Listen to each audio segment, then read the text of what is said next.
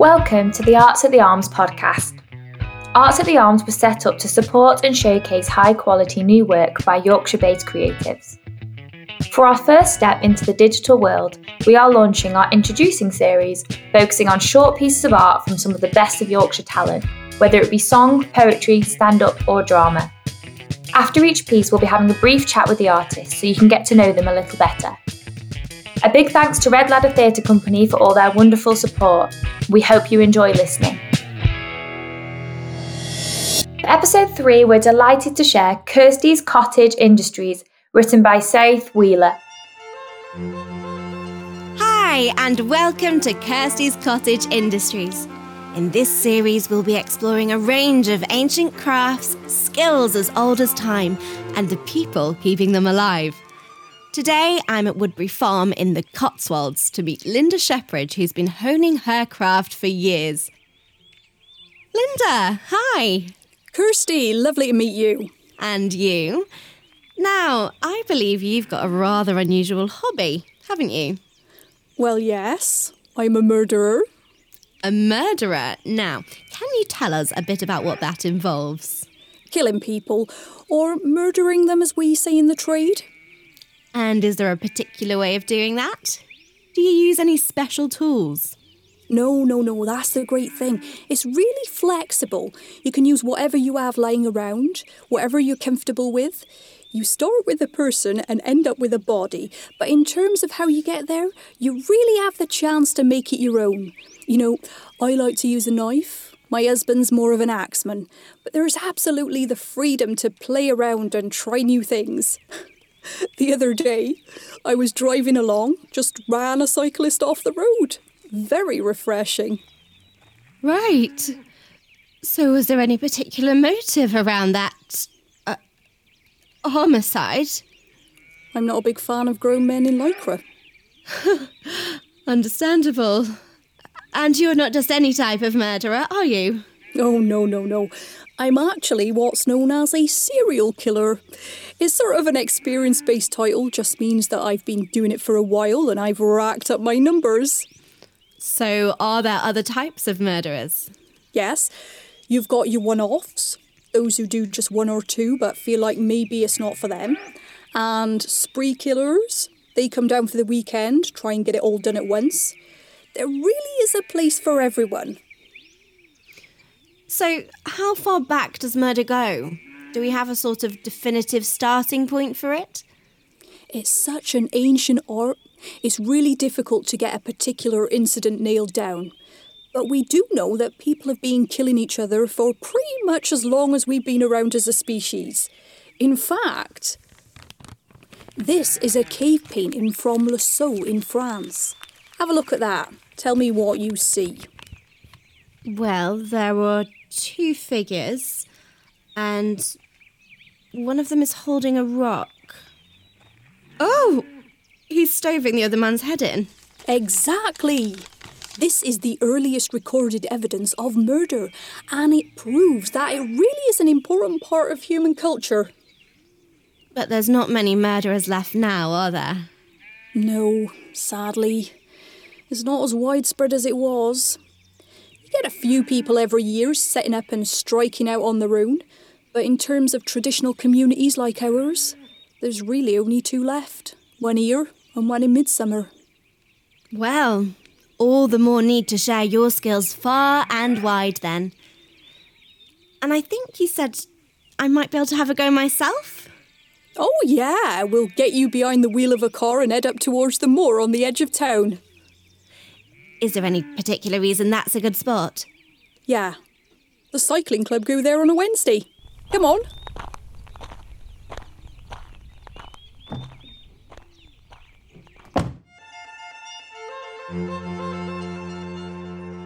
In Kirsty's Cottage Industries, written by Saith Wheeler, Kirsty was played by Keely Lane. Linda was played by Jeanette Percival. It was produced by Dermot Daly. This is an Arts at the Arms production. I'm delighted to be joined by Saith Wheeler, writer of Kirsty's Cottage Industries, which we've just heard. Saith, thank you for writing this, by the way. This was one of my personal favourites. Yeah, do you want to tell us a little bit about yourself and where you come from?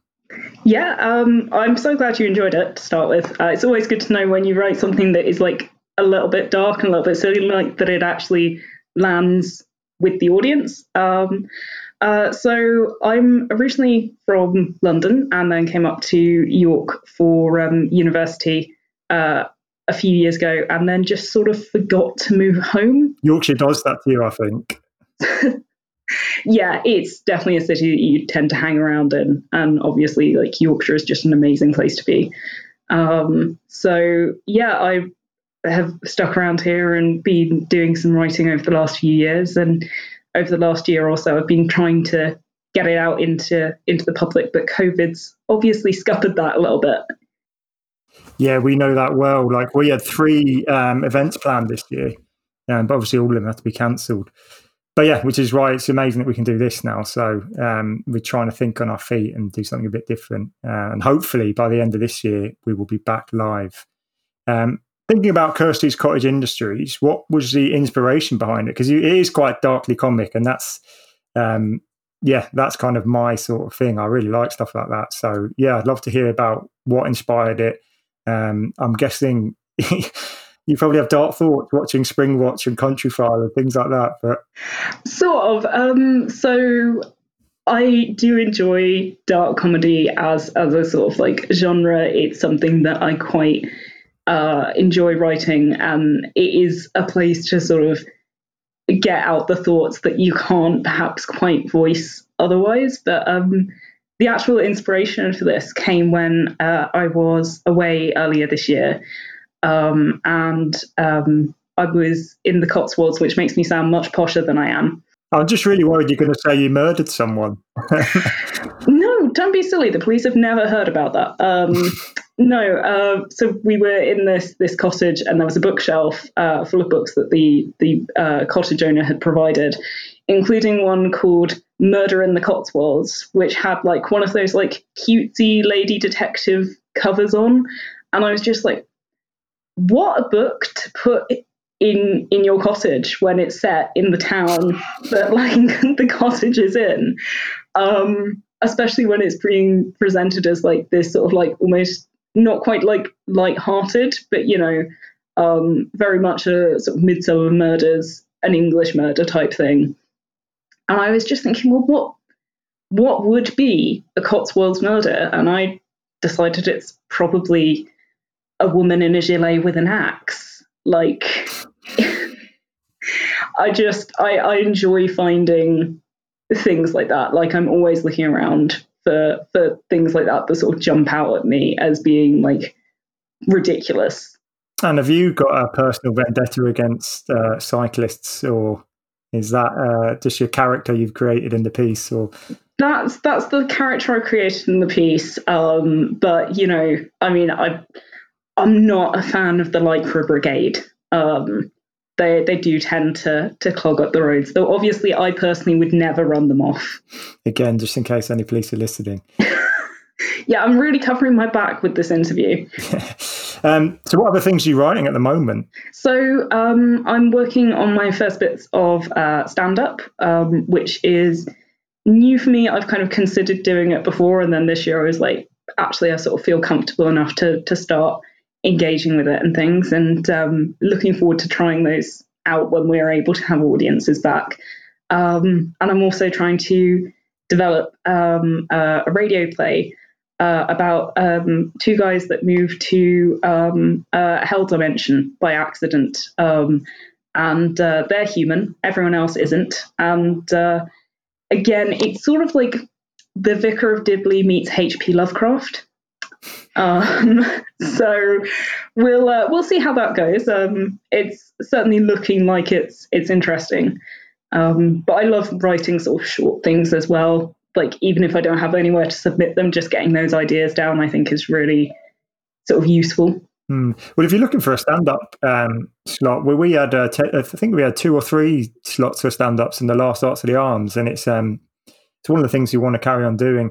It's a really nice way of just breaking up. Not that there's anything wrong with a night of theatre, but we thought it'd be cool to just have things like music, stand-up, and just have loads of different arts. We even wanted to have a short film in some of the future versions. So, yeah, if you're looking for a slot to try out 10 minutes of material, then do get in touch. We'd love to. I'll have to book a slot in. It sounds great. I love the idea of an open mic night that is properly open mic, and you do get a really good mix of people in. Yeah, hopefully we can help with that. Thinking about influences to your writing, then you mentioned a few things like Darkly Comic and stuff like that.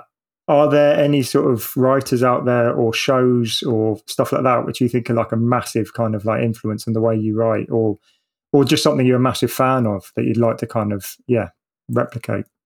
Yeah, I love John Finnemore's stuff, particularly his souvenir program, which is all sketches, because it is that thing of taking a random phrase or something that is funny, is ridiculous, and just dialing it up. And I think he's got a really unique style where it's all hilarious but played absolutely straight, and that's a lot of what I go with my comedy as well. Is it's the premise is ridiculous but it's acted as if it's not. So I would say that there's a lot of crossover in that. Like, I like to be dark but not offensive, and I think there's certain things like Inside Number 9 where you've got those dark themes of like murder and mystery and revenge, but it's not it never crosses the line into being grotesque or being offensive to anyone, which I think is really important. There's been so many shows where like I've got partway through and gone, okay, yeah, I'm out of here because it's crossed a line for me. I don't think I know John Finnemore. The name rings a bell. I'm probably showing myself up here, but is he a sketch comedy writer or? Yes, so he's written John Finnemore's Souvenir Program, which is on BBC Sounds. Highly recommend. Okay. And Cabin Pressure is a sitcom that he's also written. I think BBC he's collaborated. Well. Yeah, he's collaborated a lot with Dave Mitchell, I think. So he's written quite a bit with him. But it's just quite a unique brand of comedy that is, I find sort of really fun and really imaginative. Yeah, I think with comedy, it's a tough one. Like for me, I like absurd premises played straight. Like you said, I think there's loads of kind of value in that. But if something gets too absurd, like things like the Mighty Boosh, for me, I know they're super like popular, but I always find they're a bit like weird for the sake of being weird.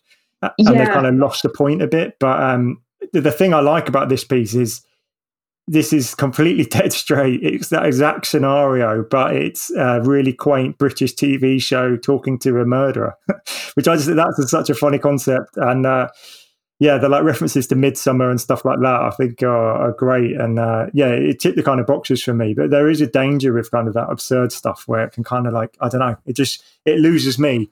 I definitely. And I think you're right in terms of I think sometimes with the super surreal stuff, there is a mistake of taking surreal as being funny because it's surreal rather than comedy that is absurd. And like I think that is a sort of distinction between the two different styles. And I always try and keep my stuff before, like I try and stop it from going over to completely surreal and completely absurd. I like to try and keep a good structure to it with a good like satisfying resolution as well, even if it's, we're going to go and run down a cyclist. And obviously I appreciate it's subjective. Like I'm a big fan of Limmy, the Scottish comedian. Yes. And quite a lot of people I show him to, it's just I get nothing back. So it's a lot of these things are quite Marmite. Yeah, definitely. And I think like not everyone can like every kind of comedy, and that's important. There's different types of comedy for different types of people. I really love the MASH Report. I know people that really hate it and think like, not that they don't enjoy the people involved in it, but as a format, it's not funny for them. And I think that's good. It'd be very boring if we all liked the same thing. Yeah. So thinking about your, obviously no one knows how this year's going to go, but have you got any sort of goals for 2021? Any writing goals, things you want to achieve? Yeah, I would, I'd love to try and get a bit of a sketch group together to try and put some of my sketches out there. I've got a lot written, but obviously with COVID, there hasn't been anywhere to take them. There hasn't been anyone to engage in them, and nowhere to perform them. So I'd love to try and sort of get some of those organised and maybe see if I can get a sketch group together. Ideally finish my radio series. I've got it in for submission a couple places, so fingers crossed, as a pilot. But I think for me, because we don't know how the pandemic is going to go, I'm going to keep taking advantage of empty lockdown weekends to try and write as much as I possibly can. Yeah, I know there's been like, I try and stay off kind of like the stuff which goes on, like when something erupts on social media, but I know early on it was like, Shakespeare wrote all this during this period in his life or something. And then everyone was like, oh, well, I'm just dealing with the pandemic. I shouldn't have to put pressure on. I completely agree with that. When there's more pressing life and death matters, those things take precedent. But I have found the extra time has been really useful for me, and it's allowed me to kind of bed in habits. Well, I never did this, but the first thing I do every hour on the weekday morning is I just write. Whereas before, there'd always be I have to get somewhere for some meeting or go have.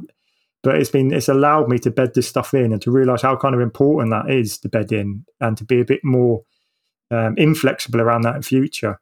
So is there any kind of habits you've picked up during this period about like which you think, actually I'm going to take that through and continue that?